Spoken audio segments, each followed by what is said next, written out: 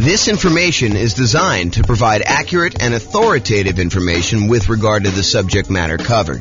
It is offered with the understanding that the presenters are not engaged in rendering legal, accounting, or other professional services. If legal advice or other expert advice is required, the services of a competent professional should be sought. Welcome to the Norfolk Real Estate Investing and Real Estate Financial Planning Podcast. Learn all about investing in real estate in Norfolk, Virginia, with a combination of real estate financial planning and modeling with numbers specific to Norfolk, plus syndicated, more generalized recordings of live and pre-recorded real estate investing classes, not all of them specific to Norfolk. Be sure to stay tuned after the podcast for a message from our sponsors. Well, good morning and welcome, everyone. This is your host, James Orr, with another really cool class today. Today's going to be a continuation of our series on how to improve cash flow. And today we're going to focus in on how to improve cash flow on properties that you already own. So this is the section of the kind of like infographic that we have where we talk about all the different things you could do on properties that you already own. So this is the infographic I was talking about. So I've broken it down by stages, how to improve rental property cash flow or cash now. And we've broken it down by stages. The first stage is when you're searching for properties. And we've covered that in a previous class. We're not going to cover that today. The next stage is when you're financing the rental property. And we've already covered that in a previous class. And that's the largest section of options that you have for improving the number of ways to kind of increase cash flow. The second largest is actually today. But financing is the largest group of that. And we covered that in a previous class, so I'm not doing that. We've also covered how to improve property cash flow when you're thinking about which real estate investing strategy you're going to use, whether you're going to do lease options or house hack or things like that.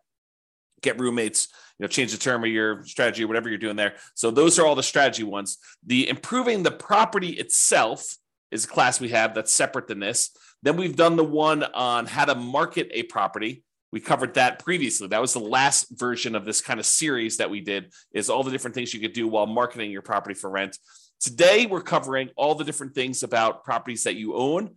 And then the final one that we've yet to do is all the different things you do when you're renting the property itself. And so that's another pretty hefty list, which we're going to cover not today, but another class. So today, though, we're going to talk about all the different strategies when you own a property. And I've kind of broken this stage down into 7 different subgroups. And so the subgroups I have, which I'll go into detail in each one of them, is things where you're talking about refinancing or paying off loans, things related to taxes on the property, although I've broken out depreciation as its own kind of dealio because I think it's that important. Then we have another kind of like subcategory of all the different things related to insurance, things related to making payments on things related to managing your property, and things related to maintenance on the property itself. And then, of course, the depreciation one, which I've saved for last, but it's arguably one of the more important ones, especially for the next year or 2 or 3, when we have this kind of like bonus depreciation stuff going on. So let's jump right into the covered things. So let's talk about things you could do on properties that you own to improve cash flow related to refinancing or paying off loans. So I have 3 different options on here. The first one is refinancing to extend the term of a loan on a property that you already have. I think a lot of folks focus in on improving the cash flow on the property that they're about to buy. But sometimes it's about optimizing the properties you already own before you go buy the current property, because sometimes you kind of paint yourself into a corner where you can't do certain things after you buy the next property. So, for example, from time to time, and I think that's going on right now, you are limited in the number of cash out refinances or even rate and term refinances, if I'm not mistaken, on properties that you own, if you own a certain number of properties already. So if you already own, let's say as an example, 10 properties, it might be really hard for you to do a cash out refinance on one of your other properties. You almost need to pay off a property first, get down below the threshold that the lender requires, which I think is 10, but go check with your lender to find out what the current rule is. And then you'll be able to do your cash out refinance. So you may want to apply these changes before you go acquire another property, which may or may not move you over the new limit or whatever the current limit is. And honestly, these limits can change. So you may think, hey, look, I'm good until I get to whatever it is, 6, because I'm doing these specific types of loans. And then once I get to 7, then I'll need to worry about that. But while you're in the process of doing this, the rules change on you. And now you have to be concerned when you get to 4. So realize you need to start thinking about this and planning for it in advance. So one of the things you could do in order to kind of improve cash flow, not just on the property you're buying, but your overall rental property cash flow picture, a more holistic view of everything, not just the one property that you're buying, because improving cash flow on your whole portfolio does help you overall, even if you're just optimizing for each one individually. Sometimes it makes sense to look back at stuff you've already done and improve on that before you move forward. Okay, so let's say you have a property and you've owned it for a while, you paid down on the property and the property value has gone up considerably. And you owe a lot less on the property now than you did when you first got the loan. So the payment was much higher because you used to have a higher mortgage balance, you used to have a higher amount that you were borrowing. And so the payment was based on that higher amount over a 30-year period. Now, 15 years into the loan, the amount you owe is much, much less, such that if you go and you just do a rate and term refinance, or extend the term of the loan is another way of saying that. You're not actually going to pull any cash out. You're just saying, look, I owe $100,000 on this $400,000 property. When I initially got the loan, it was $200,000 on a $250,000 property, but now I only owe $100,000. Now I want to go to the lender and say, look, I want to take this $100,000 that I owe, and I want to extend it out to 30 years now, where I only have 15 years left to pay it off, as an example. Now I want to say, let's extend it out to 30 years, which would reduce the amount of your monthly payment considerably, which could improve your cash flow. And that could be the difference between you being financially independent or not. If you think about that, right? If you go and you just do your rate and term refi, it could get you an extra, I don't know, $300 or $400 or $500 a month. If you do this on multiple properties, maybe $1,000, $2,000, $3,000 a month, and that could push you over the edge of being financially independent. So you really want to think about this and how you can optimize it. So you could refi in order to extend the term. You paid down a loan, you only have 12 years left on it, 11 years left on it, 5 years left on it, 22 years left on it. But now you want to go and extend it back out to 30 years, or maybe even longer if you can get access to a longer loan, which I think will be hard for you as a real estate investor, but maybe it's out there at some point in the future. Just think about it. But you go ahead and extend this loan to go ahead and reduce your payment. So is my loan old enough where I would be able to refinance to extend the term? And in the future, sometime, if you're buying properties in a high interest rate environment and now interest rates are lower, you might also be able to get a better interest rate. The challenge we've had coming out of where we were in the past is interest rates have been really low for a long period of time. So that if you go and you try to do this strategy in the future when interest rates are higher than when you got the loan, it may not be as big of an advantage as if you could keep the rates the same, or if you could actually get a lower rate. So when you've acquired properties and your rates are really great, this may not be as great of a strategy. But if you're doing this when rates are high and your rates are now lower, this could be a doubly good strategy to lower the monthly payment. Okay, so that's refi to extend the term. The other one, which we've kind of hinted at, is refi to improve rate. Have rates dropped enough for me to be able to refinance and get a better interest rate? Even if you don't extend the term, even if you keep the term the same, but you go in there and you say, look, I want to go, I've got a 7% interest rate right now. I got this loan when rates were high. Now rates are back down to 5%. It might make sense for you to go look at refining in order to improve your interest rate, to improve cash flow on properties where the rates were high. Okay. And then the other option is sometimes it makes sense to pay off a loan completely. If you have the cash sitting on hand where you've got it invested in something else, maybe you take that money and you pay off the loan. Now realize if you pay off the interest rate if you pay off a loan, the return you're getting on your money is the interest rate of the loan. So if you've got a 3% loan and you pay off that mortgage, the return you're getting on the money that you used to pay off that mortgage is technically 3%. Now sometimes it feels very differently. Sometimes it feels like, I'm freeing up $2,000 a month on a mortgage payment by only paying off $50,000 of loan that's remaining, because you paid down the loan so much, but your payment was based on 20 years ago when the payment was $2,000 a month. So realize that it could feel very differently, but technically the return you're getting is the interest rate of the mortgage itself, which may or may not be good. I mean, if you're at an 8% rate on your loan, then that may not be such a bad thing. If it's only 2 or 3%, I don't know. That's a little bit lower. You have to decide whether that's important to you. And for those of you that are thinking, hey, I don't have all this extra cash laying around. Well, some people, their strategy is to acquire more properties than they need, sell off some of the properties in order to pay off the other ones. So you may acquire, 1 or 2 properties a year for the next 10 years. And then at the end of the 10-year period, you take 3 or 4 or 5 or 6 of the properties that you acquired, you sell those, pay the capital gains tax, pay the depreciation recapture tax, pay the real estate commissions and the closing costs on it, so that you walk away net with your true net equity after all those expenses, and use those proceeds to then pay off loans on the 4 properties or 5 properties or 6 properties, however many you decided to keep. And that could actually improve cash flow, especially if the ones you're selling are equity rich, but not cash flow strong.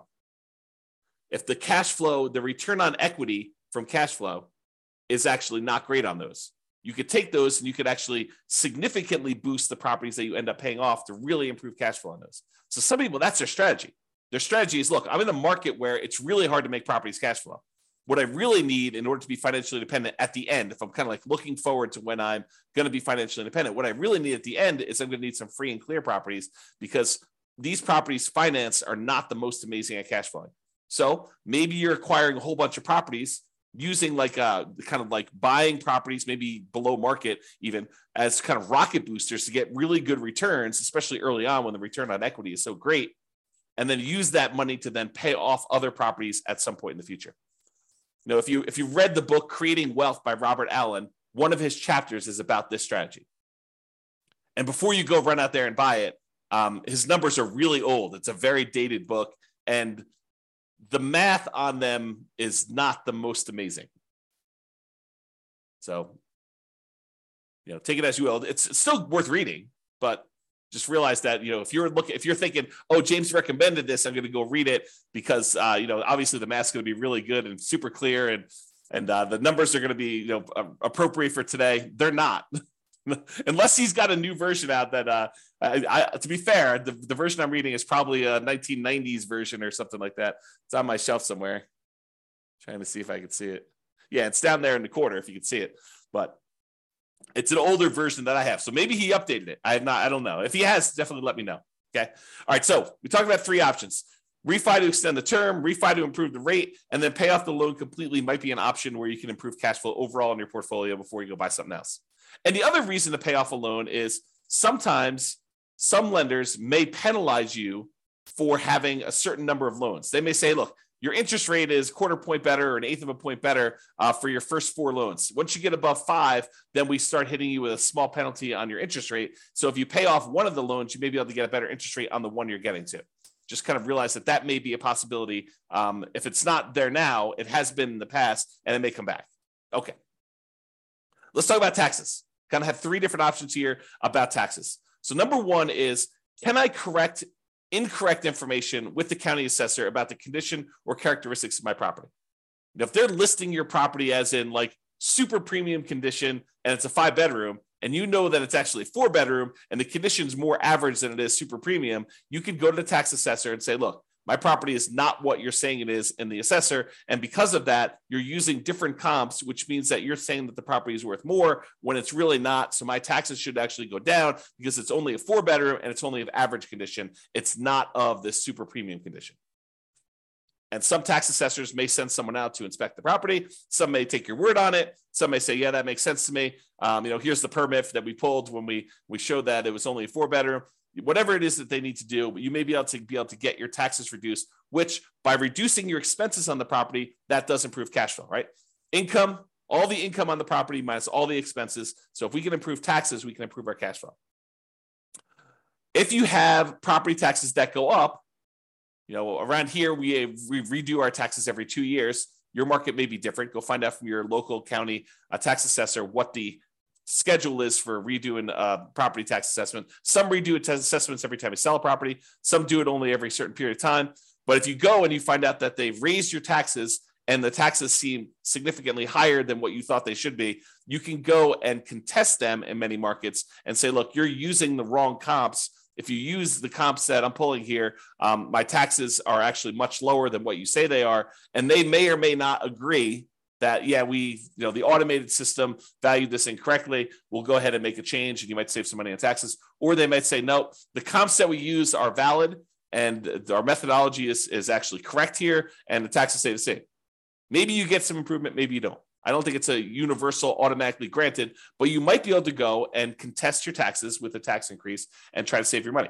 Now, if you can go save, $50 a month on 10 properties, starts adding up, starts really improving your cash flow if you could do this. And also keeping the taxes legitimately where they should be and not a little bit higher than where they should be will help you keep your taxes low overall. So you don't want to let your taxes be high, and then next year they're kind of increasing from that point. You want to keep them where they should be by using the right comps, and hopefully the next year they won't increase it using the bad comps again. They'll sort of say, okay, yeah, we were wrong about this. We'll use the right ones, in theory. And then finally, for taxes, vote. Vote appropriately for changes in taxes that affect property taxes. So if you're in a county and they're about to add a new tax to the kind of list of taxes that they charge you, and you have an option to vote for or against that, and it's something that you don't believe would add value that you're willing to pay for as a property owner, then vote appropriately. Vote to kind of protect your interests. So go ahead and consider that. All right, insurance. So we've got 1, 2, 3, 4, 5 different things related to insurance that we're going to talk about. First thing, who is being insured? Sometimes we buy properties with people who aren't necessarily the best credit risk people, and their credit scores are appropriately low. And so you got to be careful because insurance, part of your insurance premium is sometimes based on the credit score of the people that are being insured. So can you remove people who have really low credit scores that may be making your insurance premium higher than it needs to be? Or in some cases, adding someone who has really good credit could help lower your score, could help lower your insurance premium. Same policy, exactly same policy, but because someone has a good credit score or a bad credit score, it could actually change the rates that you're being quoted and that you'd be charged for that insurance policy. So realize adding or removing people from your insurance policy could improve or worsen the rate you're getting. And so talk to your insurance agent about that and whether you should remove someone from being insured on that or not. Next one, insurance deductible. So we've done a whole class on insurance, and I'm sure we'll do another one in the future. But the idea is you get to select how much of a deductible you're willing to pay before the insurance kicks in. So imagine you go buy an insurance policy and you say, look, for this insurance policy, I want a $10,000 deductible, meaning that I will pay out $10,000 before the insurance company needs to pay out anything. And so let's say there's a hailstorm and you need a new roof on your property and the roof's going to cost $17,000. The insurance company, instead of writing you a check for $17,000 when you have this hailstorm and you have this new roof that needs replaced, they might write you a check for $7,000 because you have a $10,000 deductible and you're responsible for that first $10,000, and then they cover the rest after that. Well, as you can imagine, if an insurance company, if you get an insurance policy where you're paying the first $10,000, that's going to be less expensive for the insurance policy than someone who has an insurance policy with exactly the same coverage where the insurance company pays everything over $1,000. So if they needed a new $17,000 roof, they'd be paying out $16,000 versus $7,000. So you could go in there and you could take on some of this risk yourself by having a higher deductible. Basically, anything under a $10,000 claim, you are basically saying you're going to cover that because the insurance company knows you're not going to make a claim if they're going to have to pay out nothing. You shouldn't make a claim if they're not going to pay out nothing, right? So realize you could adjust the deductible in order to change your insurance premium. Now realize this is putting you at a possible risk, and you need to weigh that risk and say, am I willing to take on that level of risk? And I think for me, it changes property to property. Like there are certain properties I have where I have much lower deductibles, and there's certain properties I have where I have much higher deductibles. Okay, but you have to decide what level of risk you're willing to take on yourself.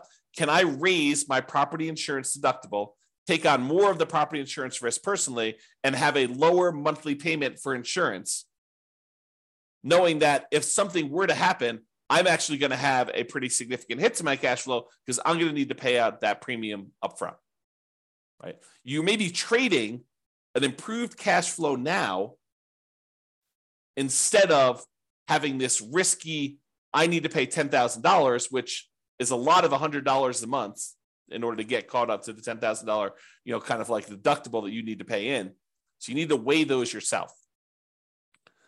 And you can find out the quotes for them. You could say to the insurance agent, I'd like to get quotes for me having a $5,000 deductible or a $10,000 deductible or a 1% deductible. They use the property value as a percentage. You can kind of get different quotes and find out what the policy is and see which one makes sense for you and what you're opening yourself up to as far as risk there.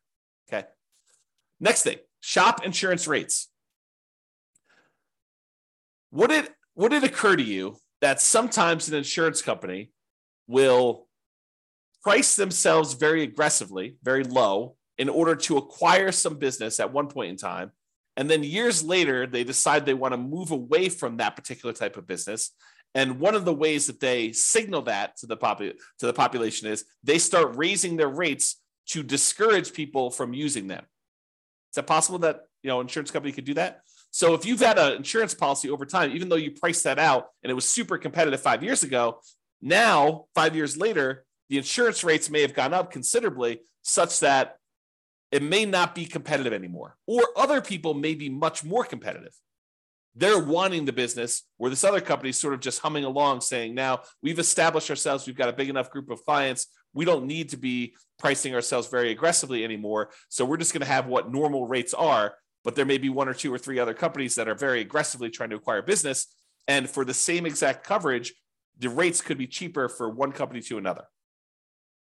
Also, the quality of the company, their service, their kind of like reasonableness in claims, their speed to pay, their kind of like denial of claims versus the acceptance of claims ratio, like all of these things can come into play where you may be getting a cheaper rate, but they may deny you if you really have legitimate claims, and then you got to go fight with them, versus another company, they may actually have a higher rate, but they're willing to, kind of like honor your claims without fighting with you as much. Just realize that there are differences that you might be paying for that may be hard to see. Even with the exact same coverage, it may be hard for you to see kind of those different things. So shop around, compare insurance rates to make sure that your insurance premiums are competitive.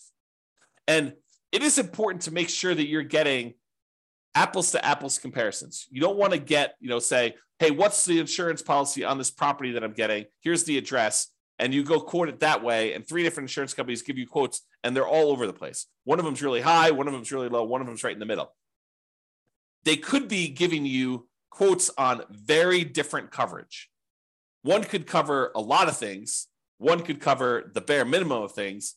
One could cover you up to certain limits that are much higher. One could cover you to certain limits which are much lower. One could have carve-outs or exclusions. So you got to really read these carefully, and it's very hard to compare. At least that's what I found. When I used to do this. My wife does it now, so I don't do it anymore. Okay? All right, so insurance coverage. Can I evaluate the exact property insurance coverages to make sure you have an appropriate level of coverage? So by going in and reviewing your actual policy and saying, do I really need this amount of coverage? Or do I really wanted to have this particular coverage on this particular property. How come I don't have it? Maybe I should get a quote and increase my insurance voluntarily because it makes sense for you to have that coverage. So evaluating what property insurance coverages you have and make sure that it's an appropriate level for you. Now, what does that appropriate level means? It's really up to you to decide how much of the insurance risk you want to take on yourself versus how much you want the insurance company to have. And then finally, insurance, but a totally different type of insurance. Before, we've been talking about property insurance, the landlord policy, mostly on properties that you own. Although if you're living in the property, it's owner-occupant policy, and then you want to tell them that you have roommates so you can make sure you get the right coverage there. But we've been talking about property owner coverage, property and casualty type of insurance. Now we're going to switch everything. I'm going to talk about private mortgage insurance. Still insurance, but this is insurance that you buy when you put less than 20% down to protect the lender in case you default. And some of these private mortgage insurances, not FHA. FHA lasts forever unless you've got, there are some exceptions when FHA does not last forever. So you should probably still check with your lender. But most FHA policies are not going to have PMI that goes away. PMI lasts for the lifetime of the loan. But a lot of other insurance, a lot of other loans, conventional financing specifically, they will allow you to get rid of PMI once your loan to value drops below either 80% or 78%, depending on who you talk to and which lender you're talking about. So if you get below 80% loan to value, a lot of times you can call up the lender and say, I'd like to request that my private mortgage insurance be dropped because you have 20% of equity at this point, 20% cushion of equity to protect you. Sometimes they'll make you pay for an appraisal. Sometimes they'll do a kind of like desktop market analysis to see if they believe that's true. Sometimes they might ask for a broker's opinion of price. But they will oftentimes check to make sure that's true, unless they're using the original loan value, the original property value when you purchased it, and you paid down the loan now below 20% equity, 80% loan to value. Then a lot of times they will automatically just exclude it from there without having to do an appraisal. But if you had a $250 a month PMI payment, which I don't think is out of the ordinary, especially for nomads, and now you can have that removed, that will boost cash flow by $250 a month, which can be significant. You know, you do that on 3 or 4 properties over, kind of a 5 or 10 year period. I don't know, that could be pretty significant improvement to cash flow. All right, let's talk about making payments. And I don't think this really applies to mortgages specifically, although you'll find out from your lender, maybe they will do something with this, but sometimes you can get a discount for auto pay. I've seen occasionally like a utilities company where they say, look, if you're on auto pay, we waive the $3 a month manual billing charge where they send you a bill. If we don't have to send you that, if we do it via email, then we will waive the $3 a month kind of like a billing charge, and you can have a little bit less. This is not going to be a $100 a month type of savings, but if you have enough of them, it could add up a little bit. So can you sign up for auto pay on utilities or things like that to avoid a per bill fee charged by the utility providers or whoever the person doing the billing is? And then secondly, sometimes you can get a discount for early payments. For example, some HOAs will say, look, it's $600 a year if you pay quarterly, or if you paid all up front in advance, we do $550. And so you could save a little bit of money by getting a discount for paying things like HOA, or maybe your insurance will allow you to get a small discount if you pay all up front for the year in advance versus paying monthly. So realize that may be a possibility as well. All right, let's talk about property management. I'm going to give you 2 conflicting ideas right now because sometimes one's better and sometimes the other's better. So for example, you could self-manage the property, save the fee that you were paying for a professional property manager.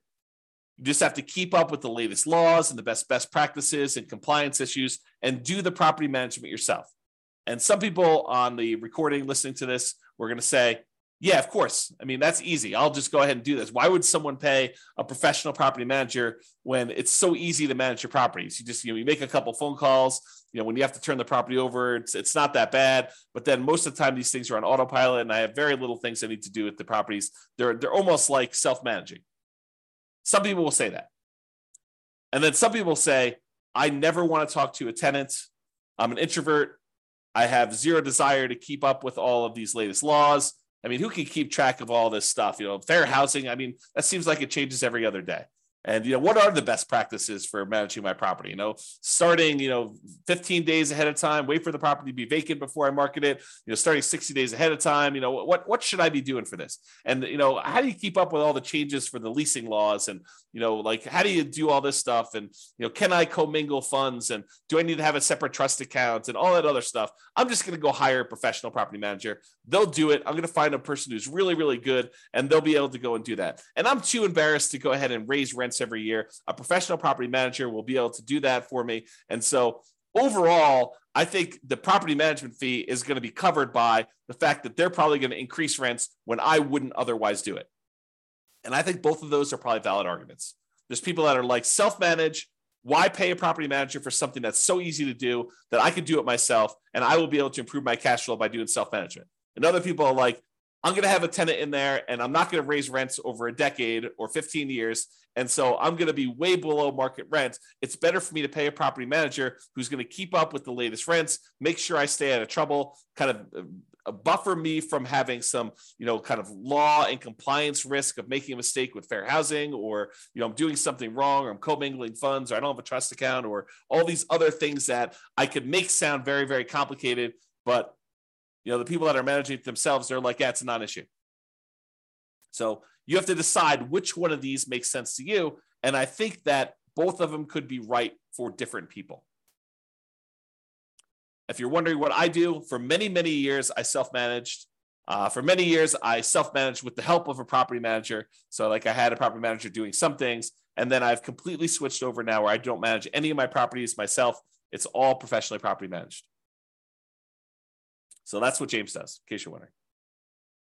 Speaking of property managers, you do need to manage the manager. That's another tip on here. So can I review my property management statements carefully for mistakes? Property managers are human. They make mistakes. Sometimes a lot, depending on who it is and their policies and kind of like their team and who's doing stuff and how much turnover they have and a whole bunch of other factors that go into that. But sometimes property managers make a lot of mistakes. And so you sometimes need to stay on top of them. Well, you always need to stay on top of your property manager, but sometimes you need to do it more so than others. And that could actually save you. I mean, if you have a wrong bill and they accidentally charge you $1,000 for something that you didn't need to pay, or it was really a $4,000 bill instead of a $5,000 bill, and you don't catch that, that's almost $100 a month. That's pretty significant for cash flow. So take that into account. And then related to that, insist on best practices. Can I insist that my property manager utilize the best practices? Marketing early, way before the property is vacant. Raising rents with each lease renewal. Not just saying, hey, we got $2,000 a month last time, we'll get $2,000 a month this time. Making sure that they do rent comps and push the price if they're starting early. Can you insist that they have the best practices? Now, as a practical thing, you could try to do this, but as a practical thing, if they're managing 1,000 units and you've got one rental and you want them to change their policy and do something different just for you, do you think that that's likely? I will tell you from experience, it probably isn't likely unless it's something that is very reasonable and very easy to do. But if you expect them to change their internal policies to do something very different for you than everyone else, even though that may be the best practice, good luck with that. Now, change that up. You've got a property manager who has 300 properties under management, and you have 50 of them. You have 50 doors. Do you think you have some pull, some sway in getting something changed in their internal policies? I think you do. Okay, so take that into account. All right, let's talk about maintenance on properties. In general, I think it's better to maintain properties, keep them up to date, keep your tenants happy, reduce turnover. A properly maintained property should overall reduce turnover, and turnover can be very expensive. So maintaining your property, can maintain it to minimize the time between tenants. Another reason to maintain your property is then you have less to do when the property turns. If you know that you're keeping up on all the little maintenance requests that you get from tenants, which are legit, then when the property needs to turn over, you don't need to do all those things anyway. They're already done. They're already maintained.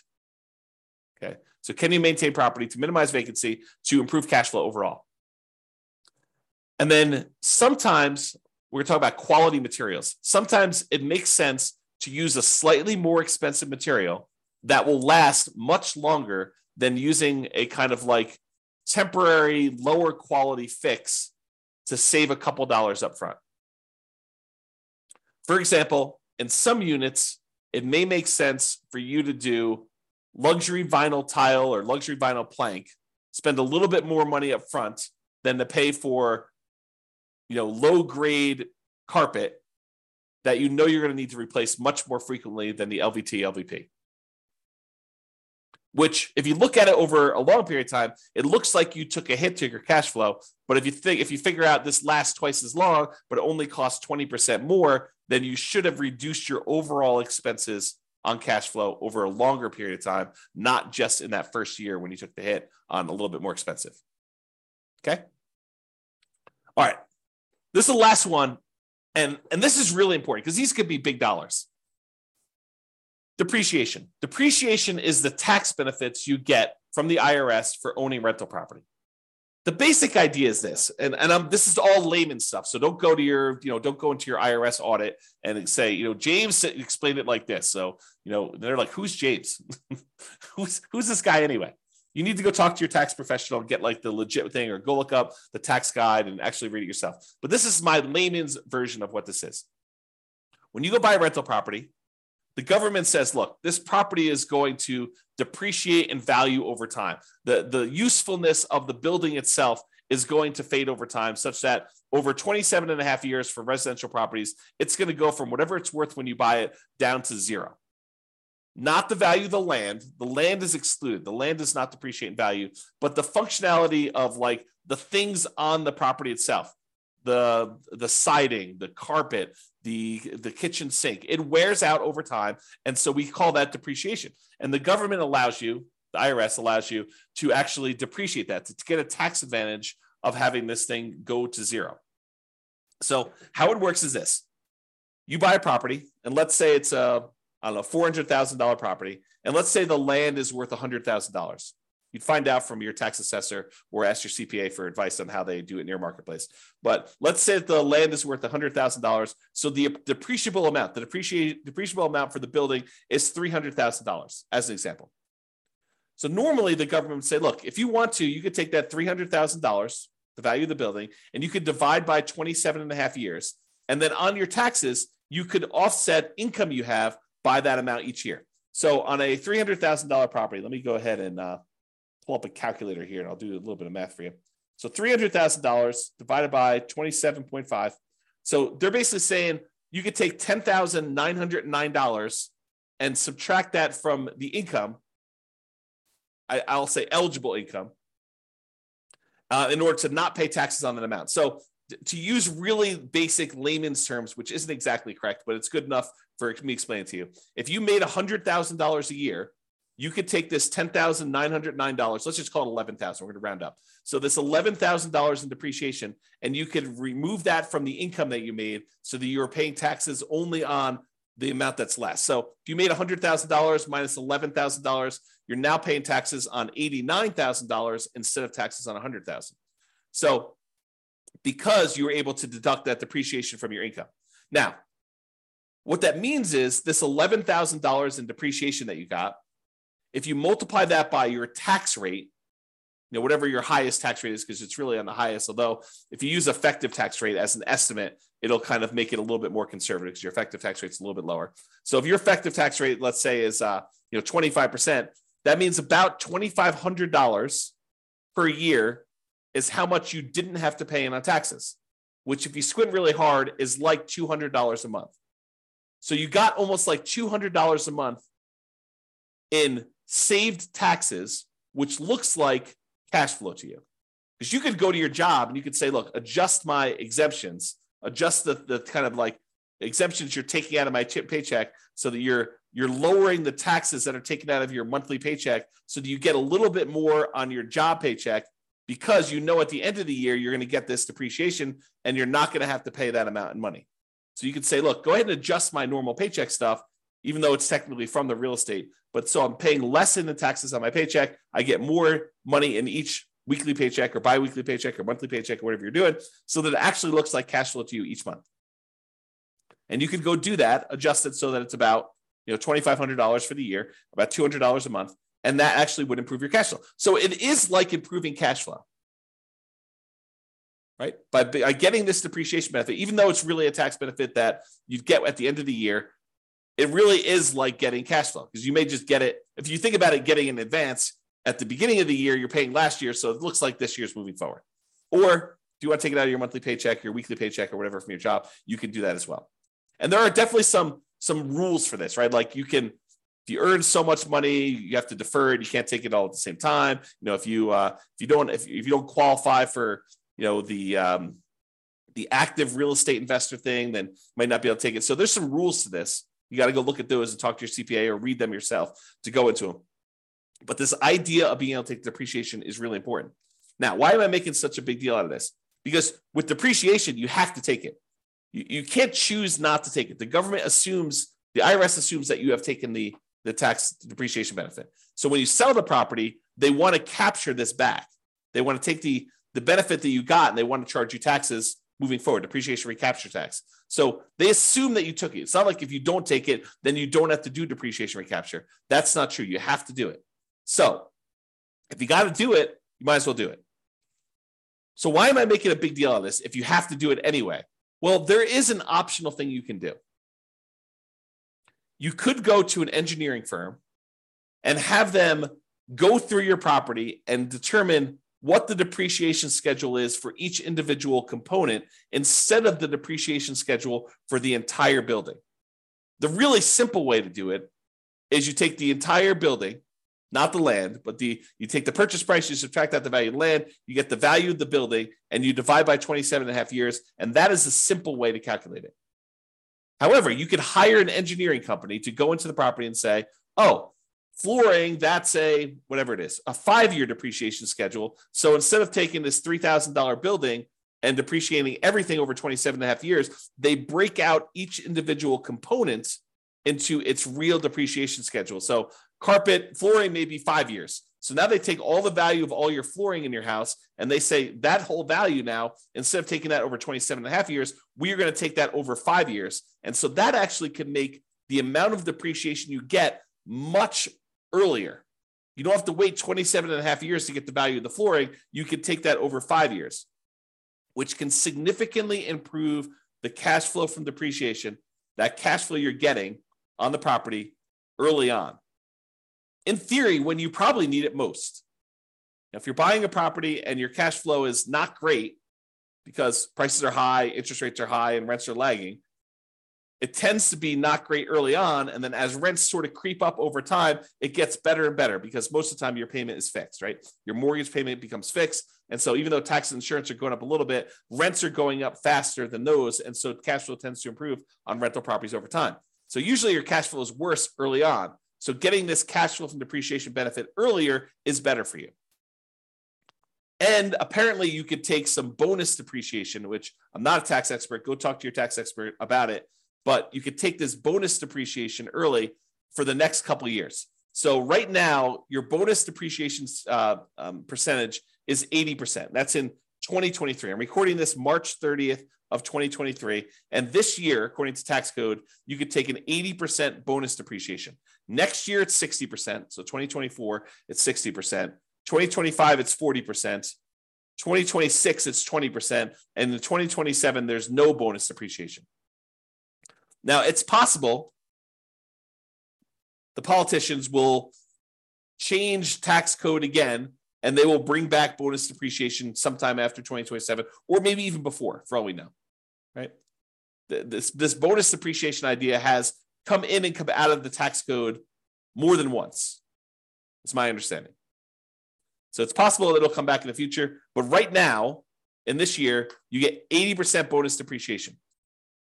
So if you were going to go buy this $400,000 property that has $300,000 in depreciable amount, an estimate of what this bonus depreciation might be is somewhere between $30,000 and $45,000.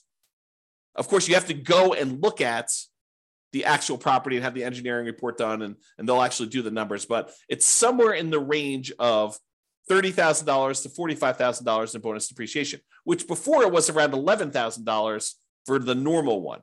So the bonus depreciation just in that first year is like 3 times the normal. And if you're at a 25% tax bracket, that could be somewhere in the neighborhood of $7,500 in tax savings, which looks like cash flow to you. So if you could get an extra $7,500 that you didn't have to pay in tax, looks an awful lot like, I don't know, let's call it $650 a month. If you could offset $650 a month or add $650 a month in extra cash flow from depreciation to your property from this bonus depreciation year one, would that help you offset some negative cash flow? Or would that help offset some really low positive cash flow with pretty significant positive cash flow? I think yes. And that's on the low end, right? That's like the low end of the bonus depreciation. If you wait to do this till next year, where you buy a property next year, you only get 60%. So that's about $24,000 to $36,000. You take 25% of that, and it's like $500 a month. So it doesn't go away, but it becomes less effective if you're not buying properties this year. Now, in addition to that, you get this bonus depreciation all up front, but you also take the things like the carpet or the flooring rather, and the appliances and the cabinets and all that other stuff, and you kind of force that into a more compressed time period. You get additional depreciation over the next 5 years because that you've moved up. Now, realize this is not creating nothing out of thin air. You were going to get this depreciation benefit no matter what.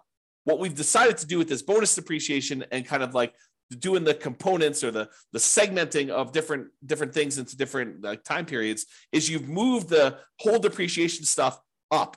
You've time warped and moved the depreciation you were getting from being over 27 and a half years to now a lot of it gets focused in the first year and a little bit more gets focused in the years 1 through 5. But then the amount you get years 6 through 27 and a half is lower.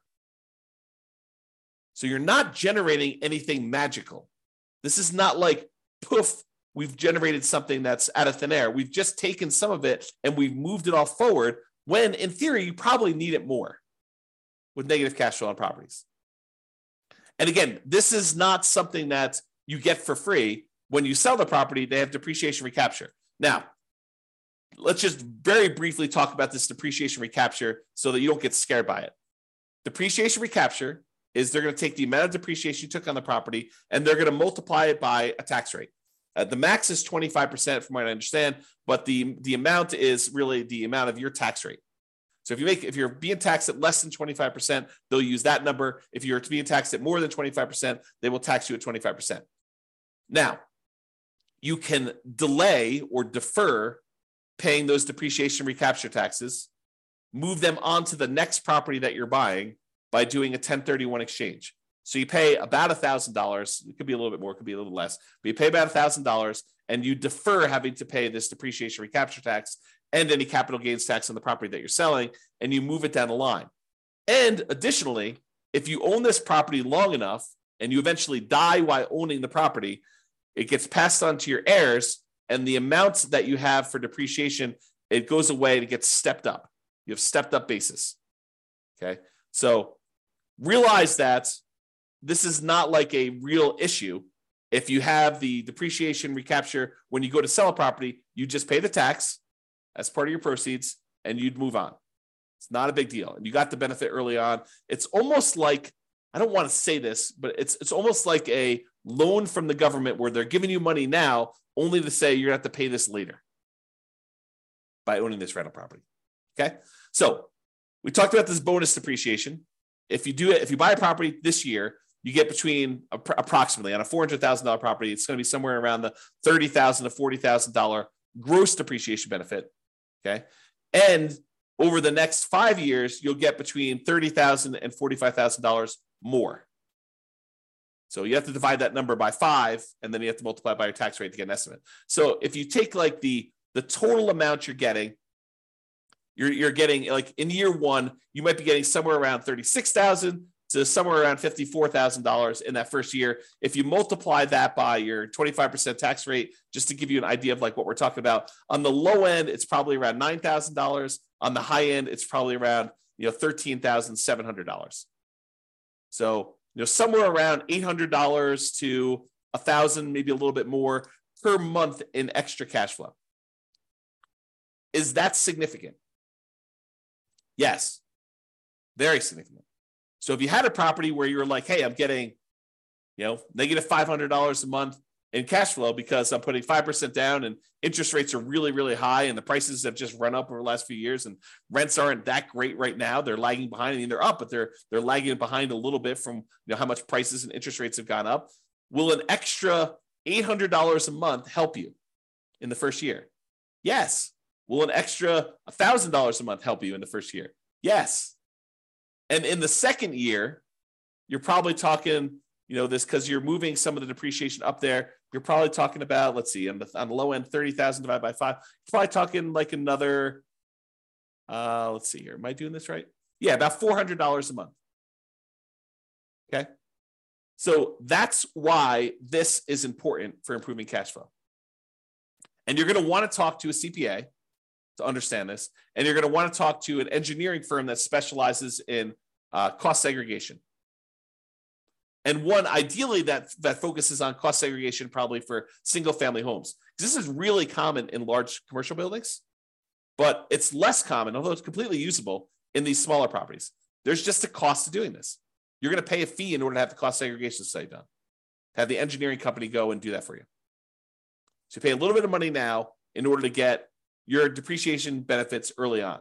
And with the bonus depreciation, it's probably worth it. Okay? All right. So that's it. In conclusion, optimizing cash flow is about maximizing income and minimizing expenses. And today, I think we focus mostly on minimizing expenses, all the different ways to minimize expenses on properties. There are things you could do on properties you already own that will improve your cash flow overall. And I think that's what we focused on. It's better to take a more holistic approach and optimize at the various stages rather than just sort of like willy-nilly saying, oh, can I get more in rent? No, I'm done. You really want to think about this stuff in a better way, more holistic way. All right. That's all I got for you. Hope you enjoyed it. This has been James Orr. Have a great day. Bye-bye for now. With home prices up, mortgage interest rates up, and rents up, but not quite enough to counteract the higher prices and interest rates, cash flow on rental properties in Norfolk is harder than ever. Book a call with the Real Estate Financial Planner to apply our proprietary 88 strategies to improve cash flow on your rentals. See the show notes for a link to schedule your call and improve your cash flow today. If you're a real estate agent, lender, or professional in Norfolk that wants to help our real estate investor listeners, consider reaching out to learn about collaboration opportunities with this podcast. We'd love to add more value to our listeners by having you assist our investors buy, sell, and finance their real estate investments. See the show notes to schedule a call to discuss collaboration opportunities.